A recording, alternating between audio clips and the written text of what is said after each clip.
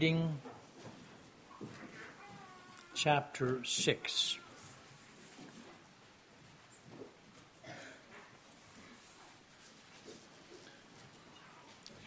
Now this is the commandment, the statutes and the rules that the Lord your God commanded me to teach you, that you may do them in the land to which you are going over to possess it, that you may fear the Lord your God, you and your son and your son's son, by keeping all his statutes and his commandments, which I command you all the days of your life, and that your days may be long. Hear therefore, O Israel, and be careful to do them, that it may go well with you, and that you may multiply greatly, as the Lord, the God of your fathers, has promised you, in a land flowing with milk and honey. Hear, O Israel, the Lord our God, the Lord is one. You shall love the Lord your God with all your heart, and with all your soul, and with all your might. And these words that I command you today shall be on your heart. You shall teach them diligently to your children, and shall talk of them when you sit in your house, and when you walk by the way, and when you lie down, and when you rise.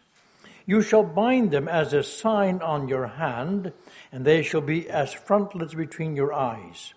You shall write them on the doorposts of your house and on your gates. And when the Lord your God brings you into the land that he swore to your fathers, to Abraham, to Isaac, and to Jacob, to give you, with great and good cities that you did not build, and houses full of all good things that you did not fill, and cisterns that you did not dig, and vineyards and olive trees that you did not plant. And when you eat and are full, then take care lest you forget the Lord, who brought you out of the land of Egypt, out of the house of slavery. It is the Lord your God you shall fear. Him you shall serve, and by his name you shall swear. You shall not go after other gods, the gods of the peoples who are around you. For the Lord your God in your midst is a jealous God, lest the anger of the Lord your God be kindled against you, and he destroy you from off the face of the earth. You shall not put the Lord your God to the test, as you tested him at Massah. You shall diligently keep the commandments of the Lord your God, and his testimonies and his statutes, which he has commanded you. And you shall do what is right and good in the sight of the Lord, that it may go well with you, and that you may go in and take possession of the good land that the Lord swore to give to your fathers, by thrusting out all your enemies from before you, as the Lord has promised. When your son asks you in time to come, what is the meaning of the testimonies and the statutes and the rules that the Lord our God has commanded you, then you shall say to your son, we were Pharaoh's slaves in Egypt, and the Lord brought us out of Egypt with a mighty hand.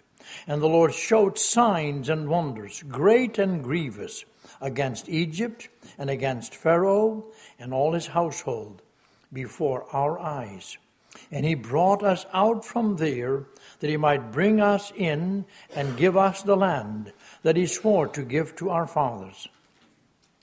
And the Lord commanded us to do all these statutes, to fear the Lord our God for our good always, that he might preserve us alive as we are this day.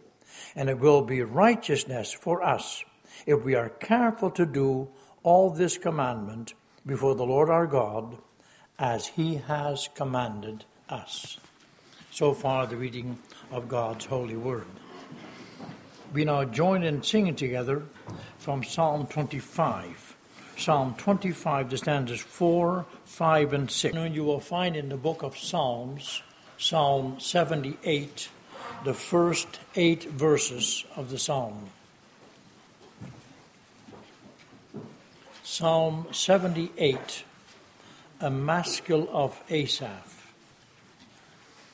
Give ear, O my people, to my teaching. Incline your ears to the words of my mouth. I will open my mouth in a parable. I will utter dark sayings from of old, things that we have heard and known, that our fathers have told us. We will not hide them from their children, but tell to the coming generations the glorious deeds of the Lord and his might and the wonders that he has done.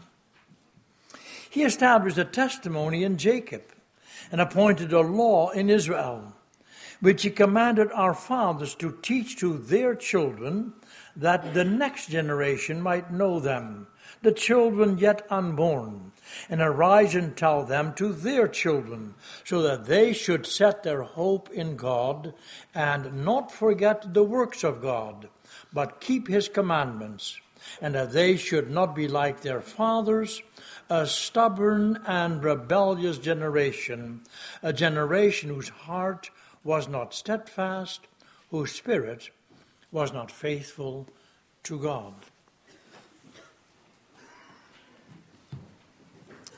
Beloved congregation in the Lord Jesus Christ, did you ever notice there is something very much the same about fans? I mean the kind that hoot and holler at the arena or the ballpark or the gymnasium. The dyed-in-the-wool fans, irrespective of the sport you care to focus on, the dyed-in-the-wool fans show one characteristic that is common to them all. They know their sport. Oh yes, they know who is who.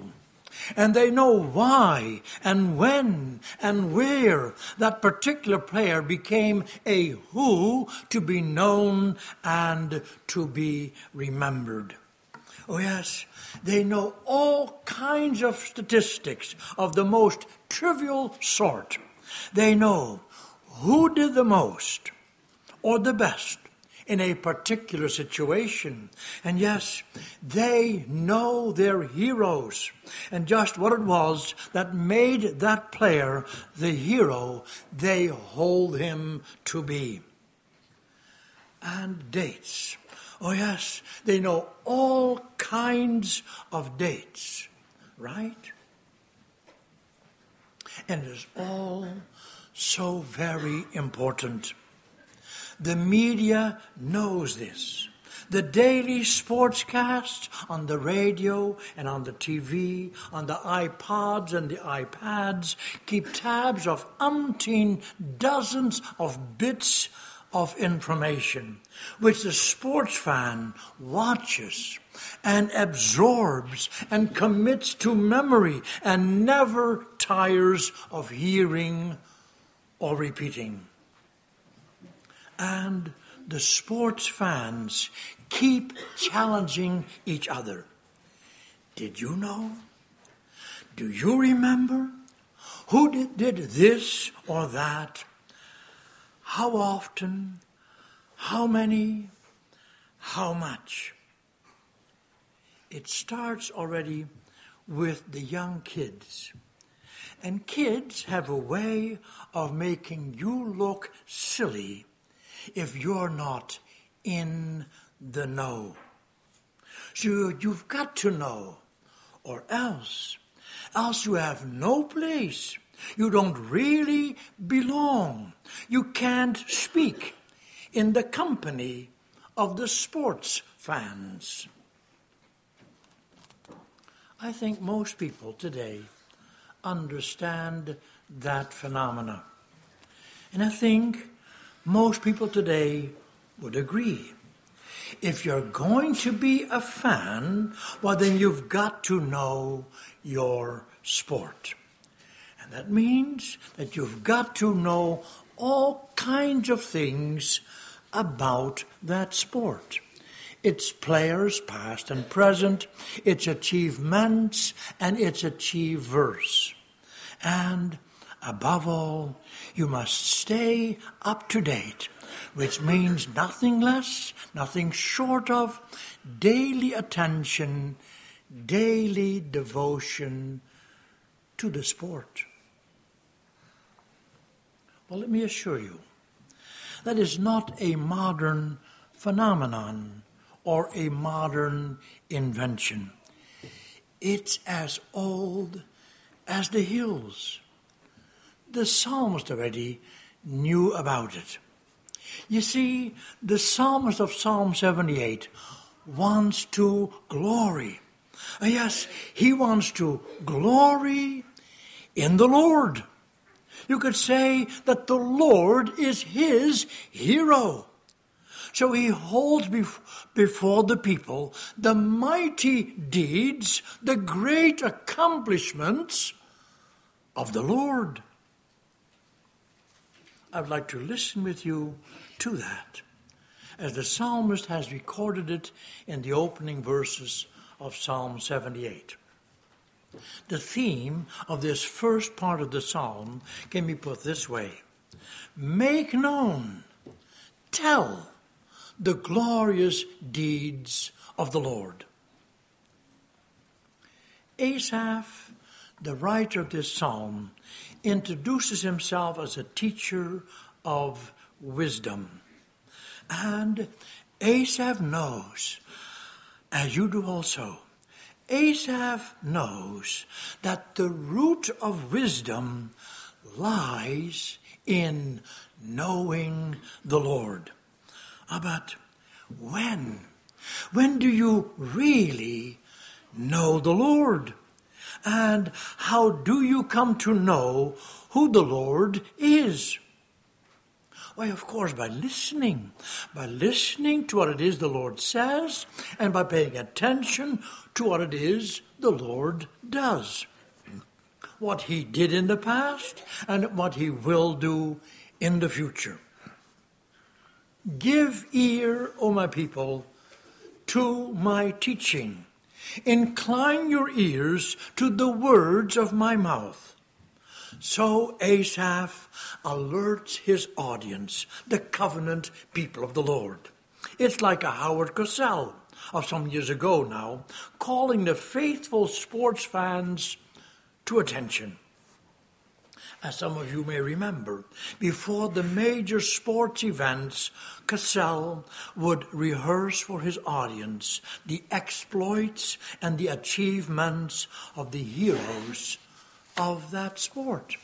You see, what the sportscaster is for the sport and the sports fan, that Asaph was for the Lord and his people. So if it will help you, you may think of Asaph as of a sportscaster. But remember, with that, the point of comparison stops. Well, Asaph wants to tell the people about the works of the Lord in order that they may know the Lord. I will open my mouth in a parable, he says. I will utter dark sayings from of old, or better, I will utter hidden things, things from of old. Did you hear? Asaph is going to say what everybody really ought to know already. After all, he's going to tell things that we have heard and known, things that our fathers have told us. You can't miss it.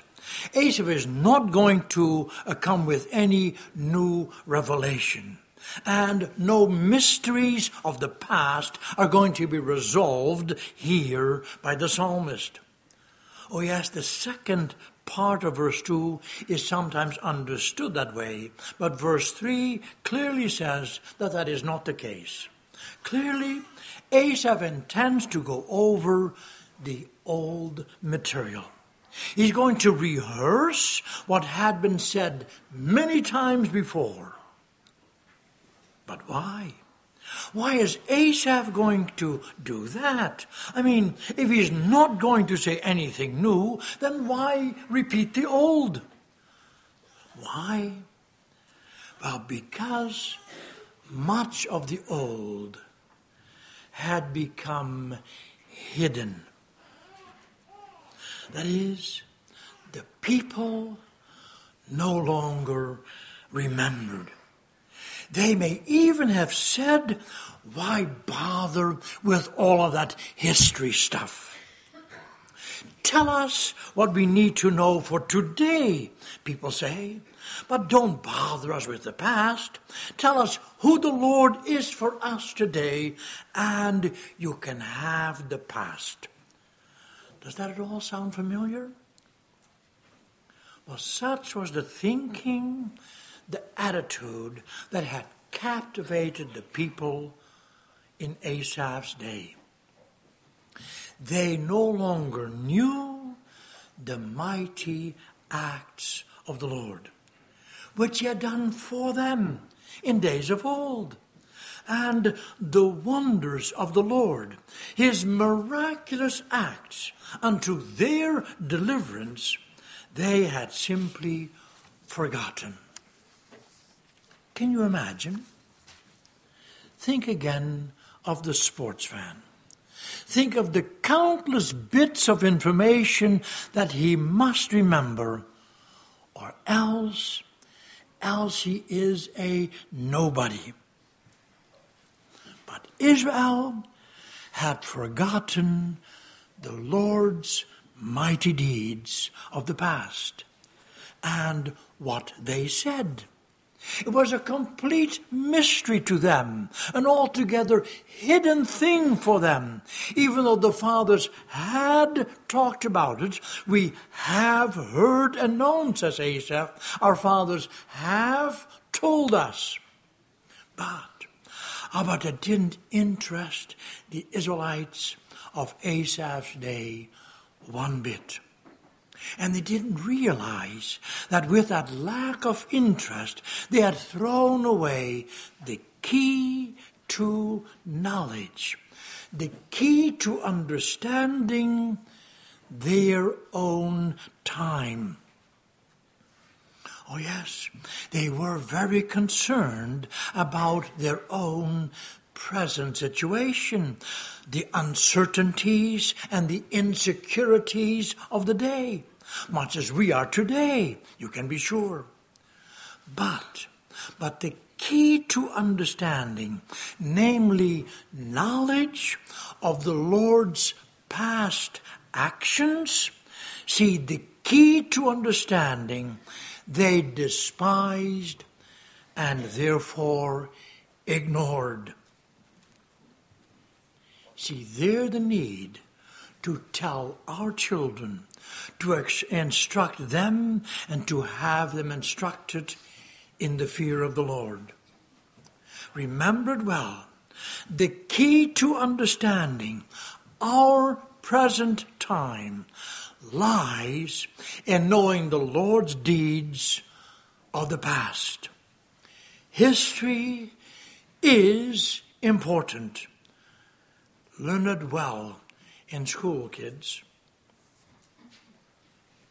Well, Asaph is going to do his best to change the situation in Israel. Asaph presents himself here as the spokesman for his own generation. We will not hide them, he says. What? Well, the glorious deeds of the Lord and his might and the wonders he has done. Think of it. The deliverance from Egypt, the crossing of the Red Sea, the 40-year wilderness journey, the crossing of the Jordan, the fall of Jericho. We will not hide them, those deeds, the Lord's mighty acts and awesome wonders, from their children, the children of the next generation. Oh no, but we will tell them to the coming generation. And why? Why will they make the effort to tell the coming generation about the glorious deeds of the Lord done in the past? Why does Asaph pledge that they will talk to them about the Lord's might and the wonders which he wrought? Simple. The children have a right to know. It is their birthright. After all, did not the Lord establish a covenant? And did he not say that the covenant was between him and his people throughout the generations? I will establish my covenant between me and you and your offspring after you. Throughout their generations, he had said, yes, throughout their generations, for an everlasting covenant to be God to you and to your offspring after you. And did he not say that it was the responsibility of the fathers and the mothers to teach their children? Was the responsibility not laid on the parents, as a matter of fact, upon the whole covenant community? That, by the way, is the reason why Asaph can be spokesman for all. Was not the responsibility laid upon the whole covenant community to teach the youth who the Lord, their covenant God, is? And why did the Lord want it known? His glorious deeds, his mighty acts and wonders. Well, how else would the children get to know him, to love him, to serve him, to stand in awe of him, to worship him, to extol him as the hero of their life? We've got to ask ourselves, how come we find it so hard to understand that? How come the world knows that so well? Turn on your TV. Watch any sport or so-called sport. Everybody will know who the top dog is of the sport on that team. His fans will never tire of hearing it over and over, how great and how wonderful he really is. And you can be very sure he will be idolized. And the same holds for the other gods of this age that appeal to our youth. Parents, look in the bedroom of your children. See how their rooms are decorated. Listen to their music. Who do you think? Who has captivated their attention? How many of the youth, some barely into their teen years, have their own cell phones, their own screens to watch? Daily they fill their heads, their hearts, with the glorious deeds, the might, and the wonders. Oh no, not of the Lord. Who can be bothered with that history of old? No, they fill their hearts with the glorious deeds, the exploits, and the rebellious actions of the God-defying heroes of this age. And then we, the fathers and the mothers, we, the community of believers, we excuse ourselves. We say things like, kids will be kids, you know. And you can't isolate your children from the world, you know. And if God doesn't work in their hearts, there's nothing we can do anyway.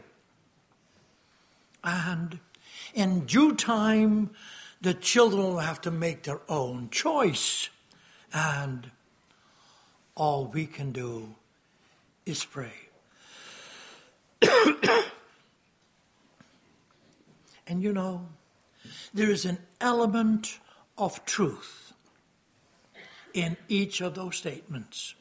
But none of them is the truth. All of them reflect what people say, but none of them faithfully reflects what God says. That is why that kind of thinking and speaking ultimately stands in the service of the lie, in the service of Satan. Think of it. What does God say? What does He require? How does God look upon you and upon your children? Listen, He established a testimony in Jacob and appointed a law in Israel. That is to say, God told His people about Himself. Talk about giving a testimony. The Lord God told His covenant people about Himself. He told them about His glorious deeds, His work of creation, His work of His acts of deliverance from Egypt and countless enemies, His acts of love and tender mercy, His caring for His children in the most trying of circumstances, His calling out to them over and over again to turn from their evil ways lest they perish. The Lord had, moreover, given them His law. Oh no, He had not given them the law just to drive it home to them that they could not earn salvation by their works, as is erroneous being taught nowadays. Rather, He gave them the law so that it should be the lamp for their feet and the light for their path. Well now, what were they, the people of the covenant, to do with the Lord's testimony and with His law? How does Asaph instruct his readers by means of his maskil? What does he say? Oh yes, they had to observe it, pay attention to it, and know it. And surely they had to do it. They had to walk in its way. But that wasn't all. That's not the only thing. Remember, the Lord our God is God of the covenant. He is the covenant establishing and the covenant keeping God. He never denies or forgets or forsakes His covenant. We forget that so easily. He never does. He, the covenant-keeping God, He sovereignly lays before us here our covenant responsibility to the generations that follow us.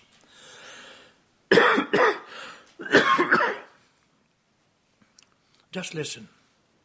He established a testimony in Jacob and appointed a law in Israel, which He commanded our fathers to teach to their children, that the next generation might know them, the children yet unborn, and arise and tell them to their children. Count them. That is 4 generations. People who deny the covenant can't read or count. People who ignore the covenant and covenantal obligations do so at their own peril and at the peril of the generations a-coming. Must the children, our children of the covenant, make a choice?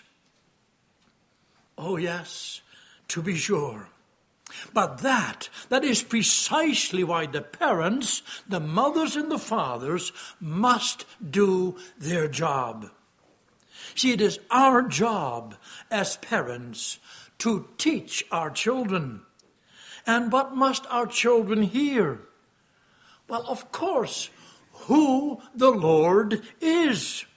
They must hear it over and over again, that He is their God, their covenant-keeping God, that He sealed it to them on their foreheads, that He loves them with an everlasting love, that He showed, that He proved His love to the countless generations before them, that He has done mighty works and wrought wonders that are utterly amazing, that He did and does all of that as their God for their salvation in Jesus Christ. And who, think of it, who hearing that, who seeing that faith and that assurance coming to life in the lives of their parents, who knowing that this God is their God and Father for Jesus' sake, who would choose against this God? The text is clear. The fathers, the parents, the community of believers, those who have heard it from the foregoing generation, they must tell their children so that the next generation, the grandchildren, may know who the Lord is. You ask why? Well, so that they should set their hope in God and not forget the works of God, but keep His commandments. Let no one here miss it. This is the word that has to penetrate our hearts. This is what the Lord says. Here lies our task, our responsibility. Remembered well, if we do not know the past, if we have no ear for and no understanding of God's dealings, of His glorious deeds, of His faithfulness, of His mercy and compassion, of His calls to repentance, of His warnings of judgment, then how can we fulfill our calling? See, then we are like those who do not really belong, who can't speak, who have nothing to say. And remember, your children understand that very well. Just think back of the introduction. This song of Asaph, I said, is a maskil or a mashal. That means that it is something like a parable. And parables, as you know, parables can only be understood by those who belong, by those who have committed their life to their covenant partner. All others, though born of the covenant, all others are seen by God as a stubborn and a rebellious generation, a generation whose heart is not steadfast, whose spirit is not faithful to Him, to God. Steadfastness and faithfulness, those you understand, are covenant words. That is, they are words that function in, that describe covenantal relationships. They characterize not only the Lord our God, but they characterize what must be true of us also. What is so terribly frightening today is that many people, church people, seem not to understand that. We know all our heroes in sports, in movies, in songs. We keep close daily tab on their achievements and standings.